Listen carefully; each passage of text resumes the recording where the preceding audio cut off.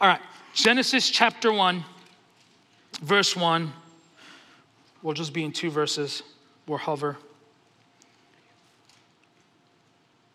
Verse 1 says, in the beginning, God created the heavens and the earth.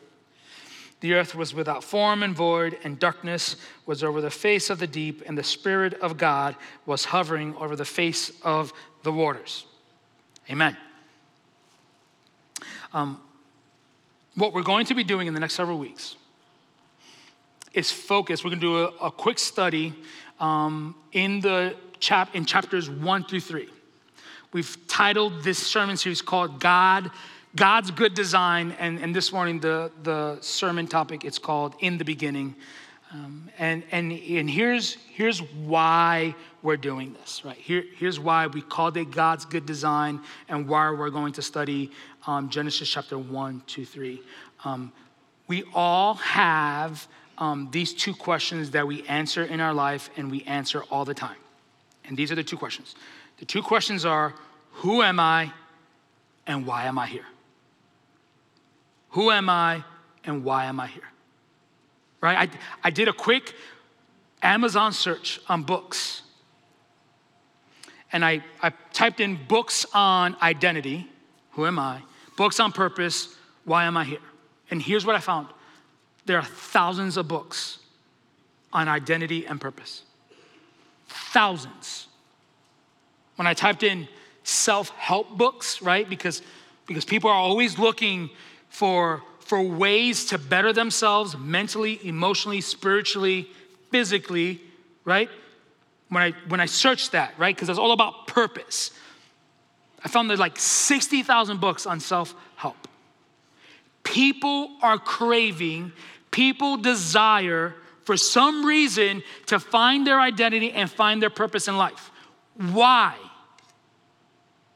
Why do we have to answer the question, who am I and why am I here? Have you ever asked that question of yourselves? Who are you and why are you here? But you've asked a mother, who are you? But you still say, I'm a mom. No, is that who you are?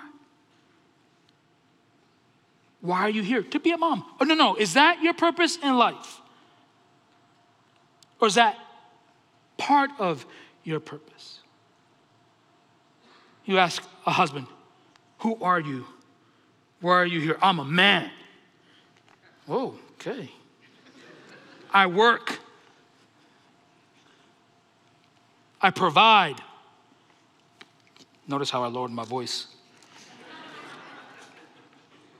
Is that who you are? Or is that part of who you are? For some reason, we all ask the question sometime in our life, and many of you are still asking that question. Who am I? Why am I here? That's why we have New Year's resolutions, don't we? Think about it.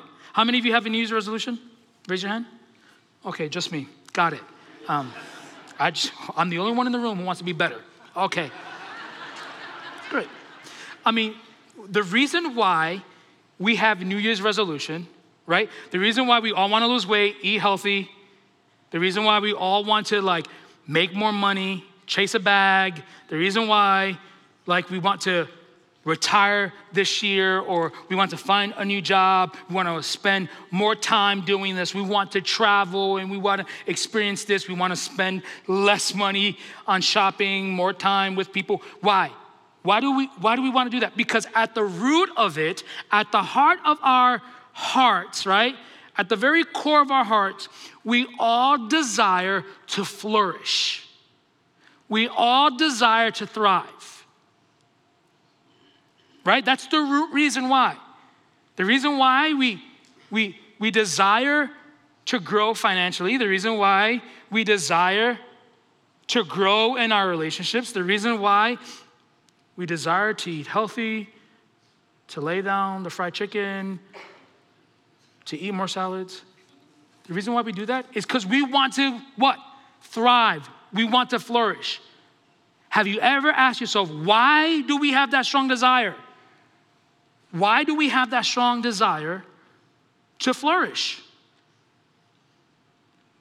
The reason why we have that strong desire is because that is how God designed us to be. you and I were designed by God.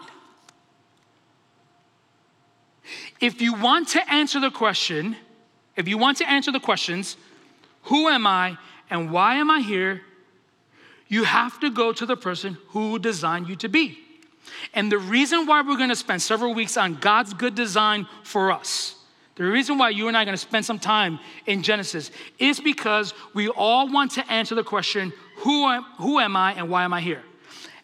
And on the flip side, the world and the culture has already decided who we should be and our purpose. Our culture and our world has already decided what men should be, how they should look like, what women should be, how they should look like, what they should believe. The culture in the world has already decided, what do we believe about marriage? What should we believe about kids? The world has already decided about our gender and our sexuality. The world has decided about our identity. And here's what we know about the world. They know nothing.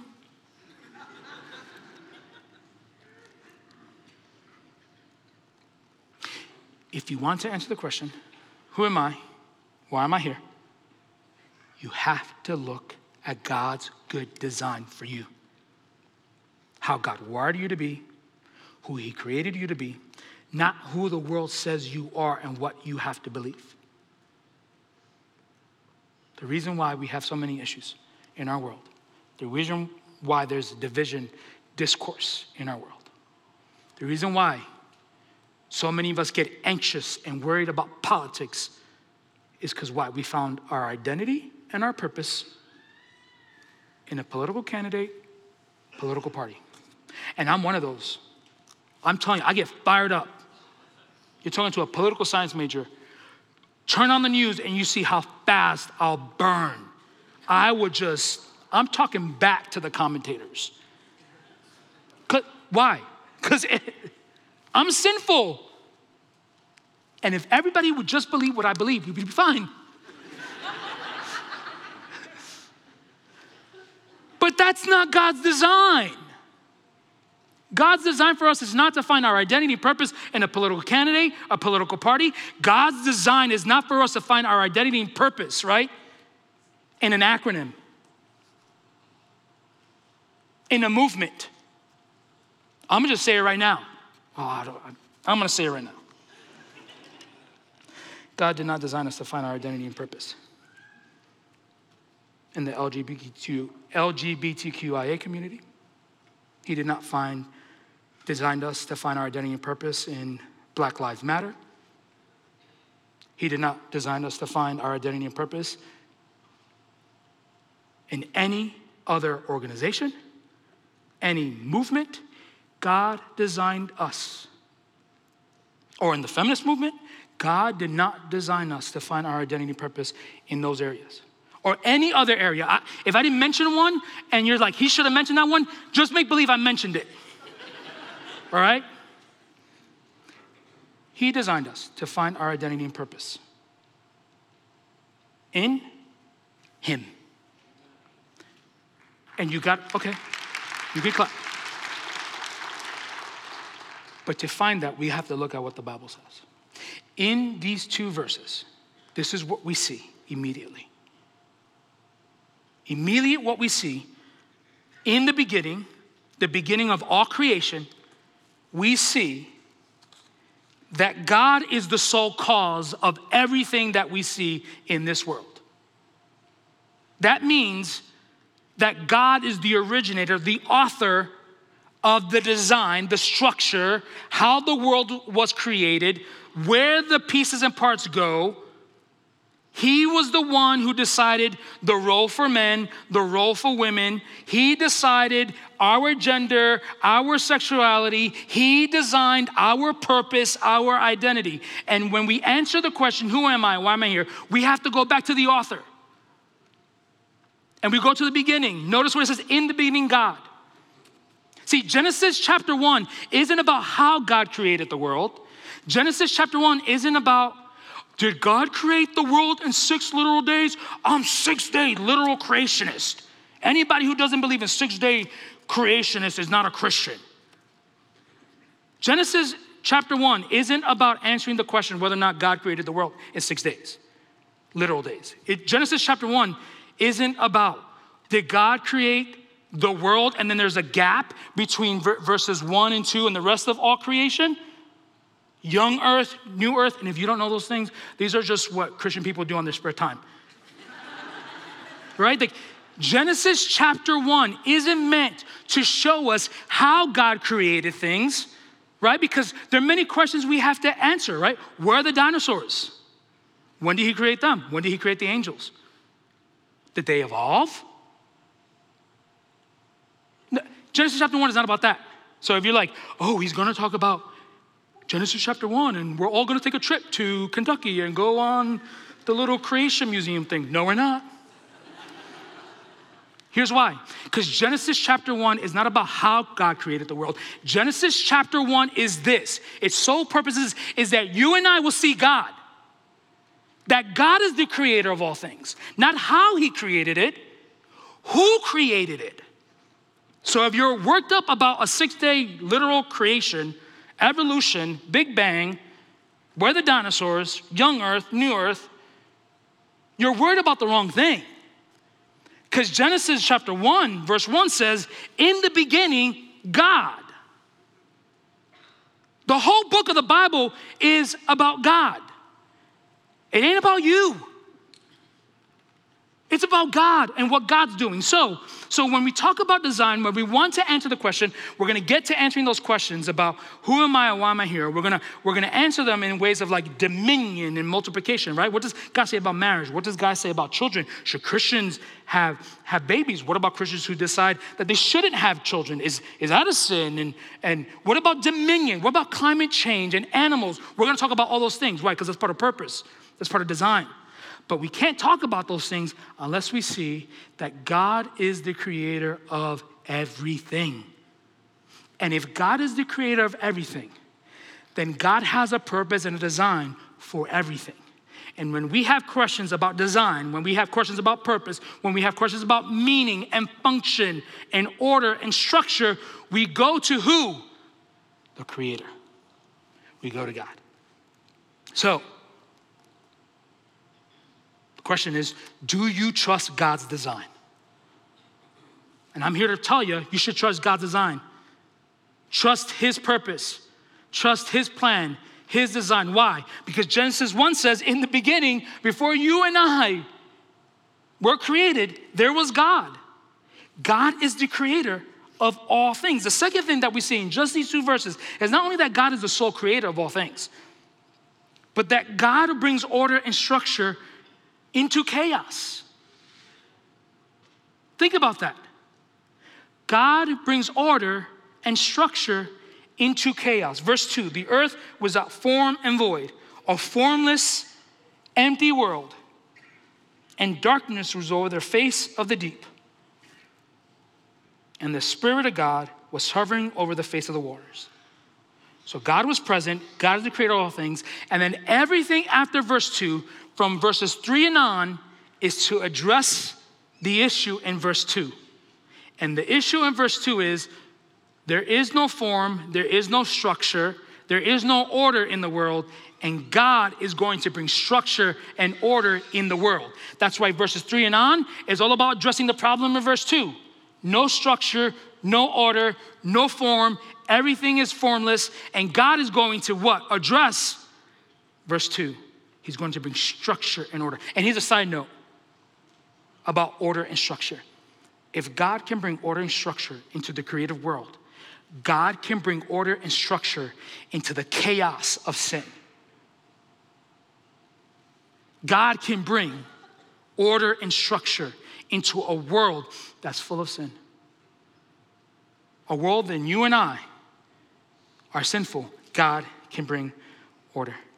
The next thing I want us to notice is that not only is the God the sole cause of all creation, and when we ask questions about our identity and purpose, we have to see that God has created us with a purpose and with our identity, and that God has brought order and structure to the world that we live in. He's brought order and structure to our lives.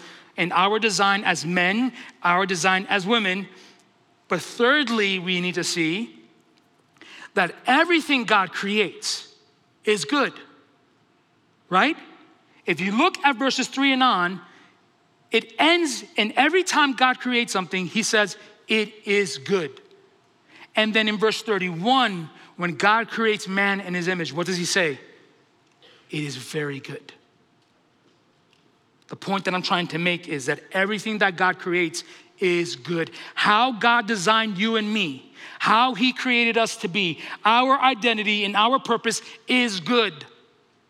It's right, it's holy, and it's just. And for the people who are doubting how God created us, the people who say, no, I don't like God's design, I don't agree with God's design, what you're saying is that what God created isn't good. 6 times in chapter 1, he says what he created was good. And then when he created you and me, he said it was very good. We always need to keep in mind that the results of sin, the confusion, the discord, and the lawlessness of sin has caused us to see that God's design is not good.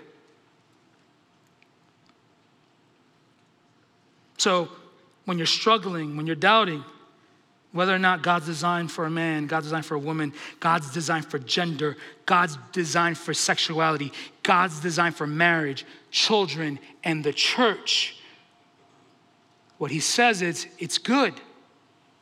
So when you disagree with it, you have to remember that is sin clouding your judgment, sin clouding your mind.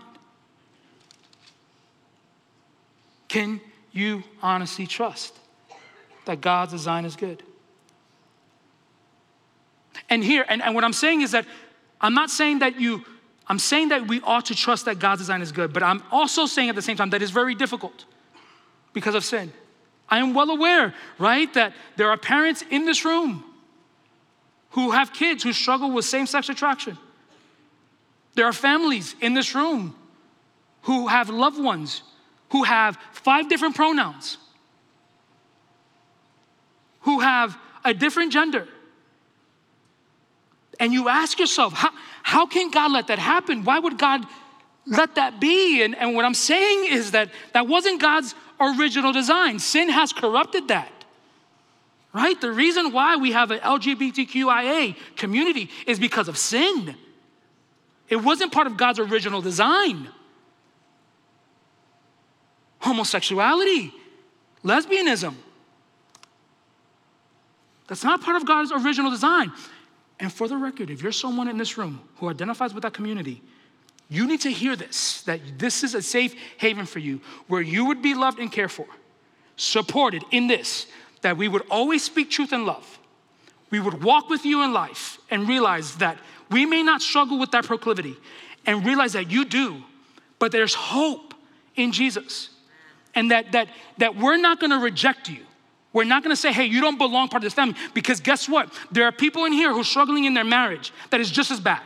For some reason, the church historically has said and made it taboo that being homosexual is something crazy, and yet that we have adultery running rapid in our church. We have divorces running rapid in our church. When you've been married 2-3 times, you have no business telling somebody who's gay not to be part of the church.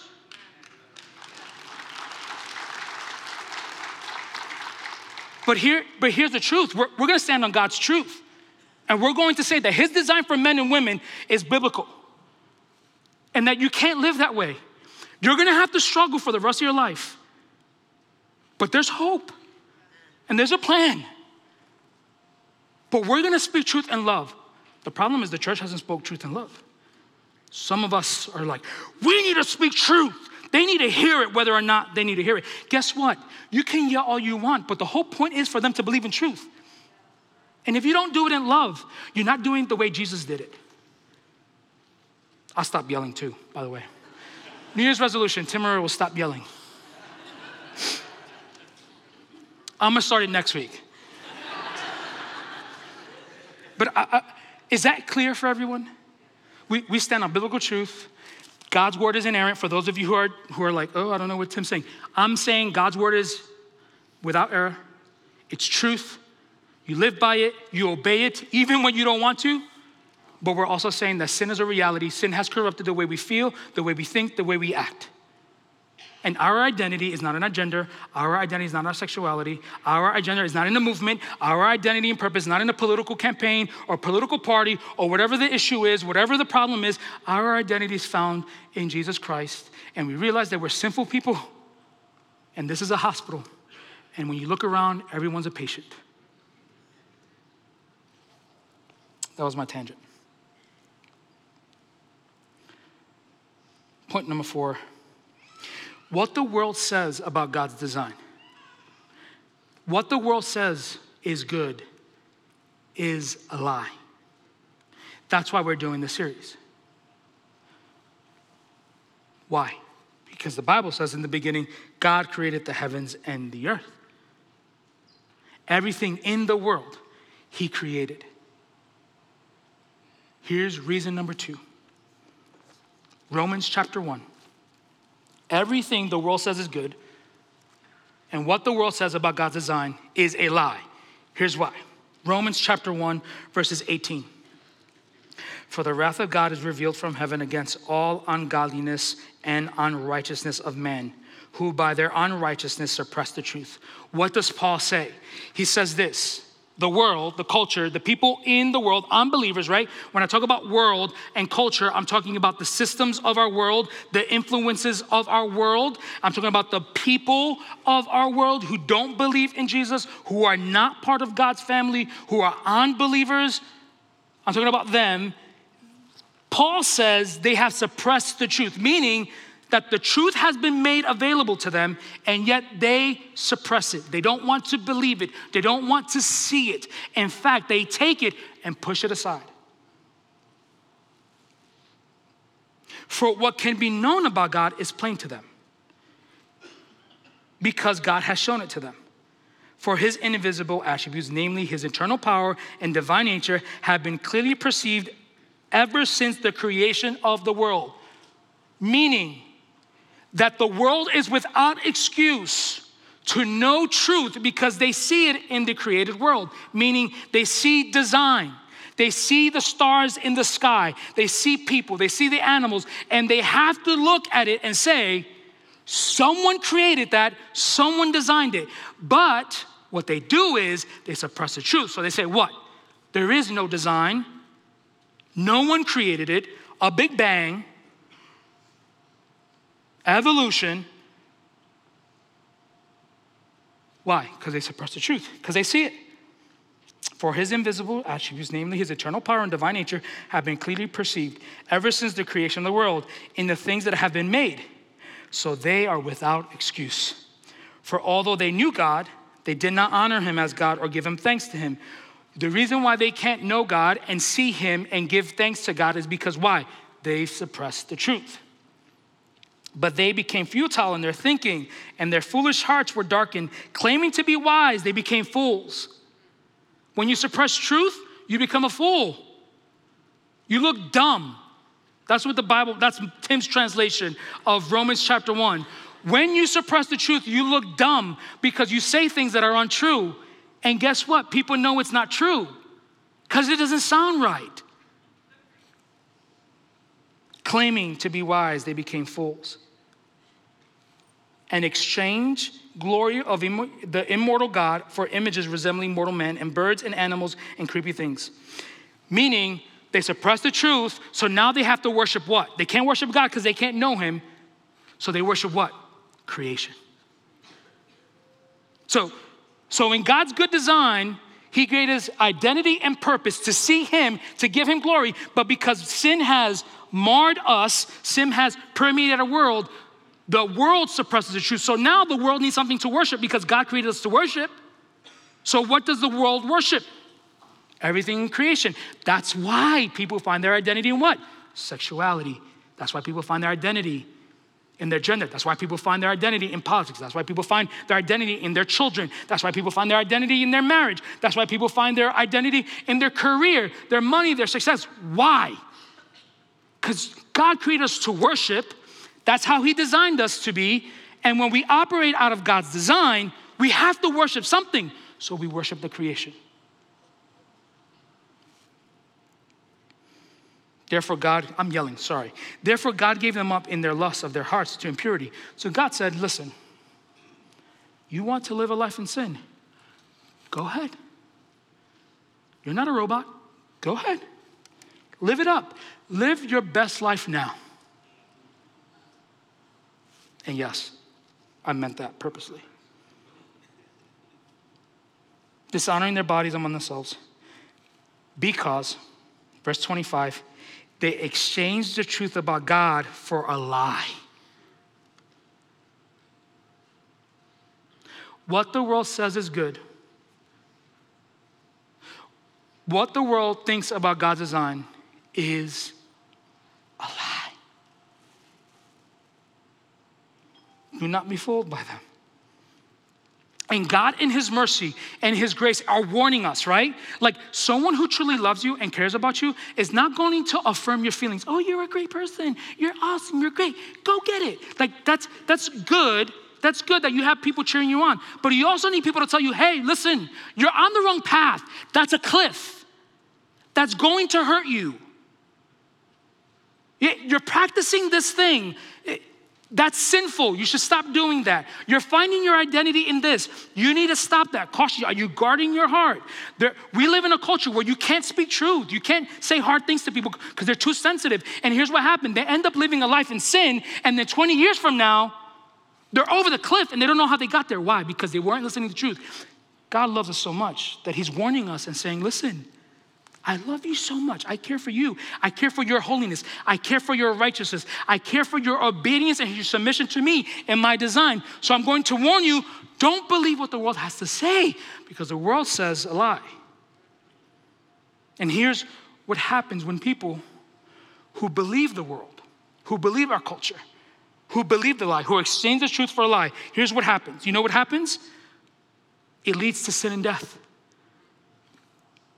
What the world says is good, what the world says about God's good design would ultimately lead you to sin and death.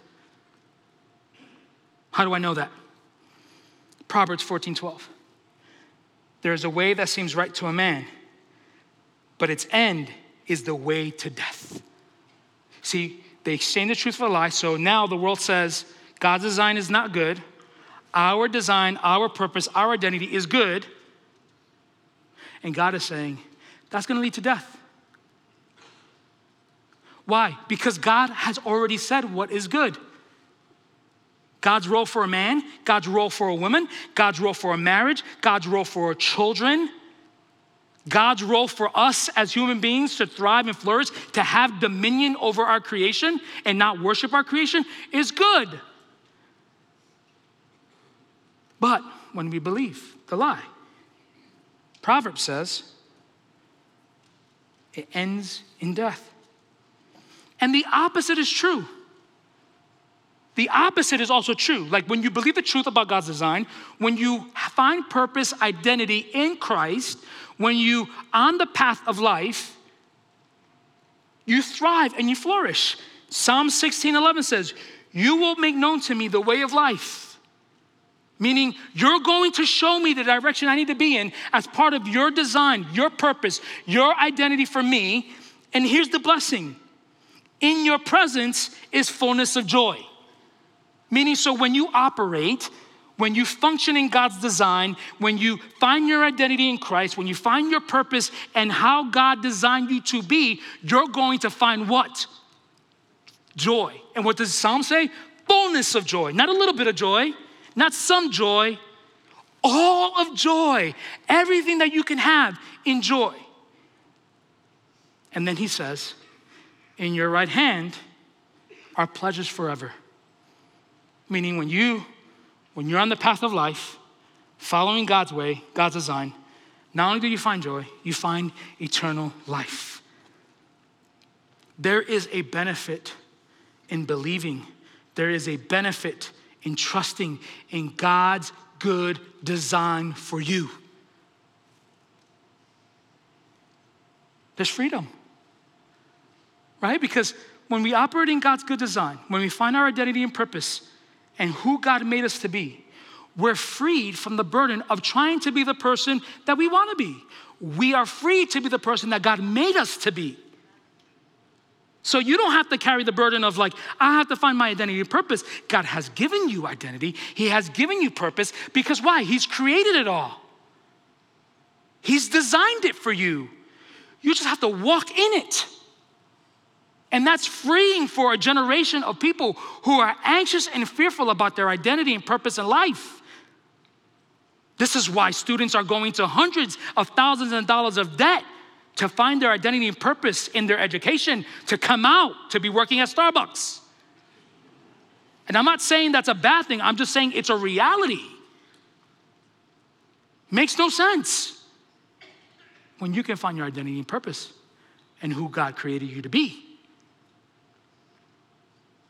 Because we're often trying to find our identity and purpose everywhere else. And God's saying, I had the plan.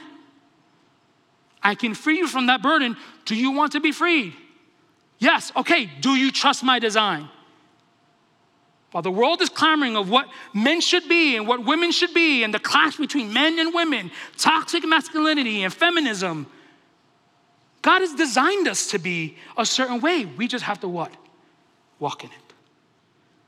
Freeing ourselves from the burden of trying to be people that we weren't meant to be. Freeing ourselves from the burden of trying to manipulate the kind of people we want to be. There's a benefit. Do you trust God's good design for you? And if you doubt, give me 6 weeks. We'll go through God's design. And it's okay to doubt. It's okay to have those questions. We live in a sinful and broken world. Let's pray. God, you are the author and perfecter of our faith, but also the author and perfecter of our lives. You are the creator and sustainer of the universe, God, and we ask you to help us to trust your design for us as men and women, married couples, as children. We ask you, Father God, that we would operate and walk in the path of your design to bring you glory and honor and not to fall into the trap of suppressing the truth like the world has done and exchange it for a lie. God, would you help us answer these questions? I don't know what's happening in the room. I don't know the problems and situations that our people face here, but I do know this. You have the answers. You have the solutions, and you can help us. We pray this in Christ's name, and the people of God say. This has been a message from the chapel in Akron, Ohio. Thanks for joining us today. Our Sunday morning services are at 9 and 10:40 a.m. You can join us online for our services by going to akronlive.thechapel.life. For more information about the chapel, please visit our website at thechapel.life.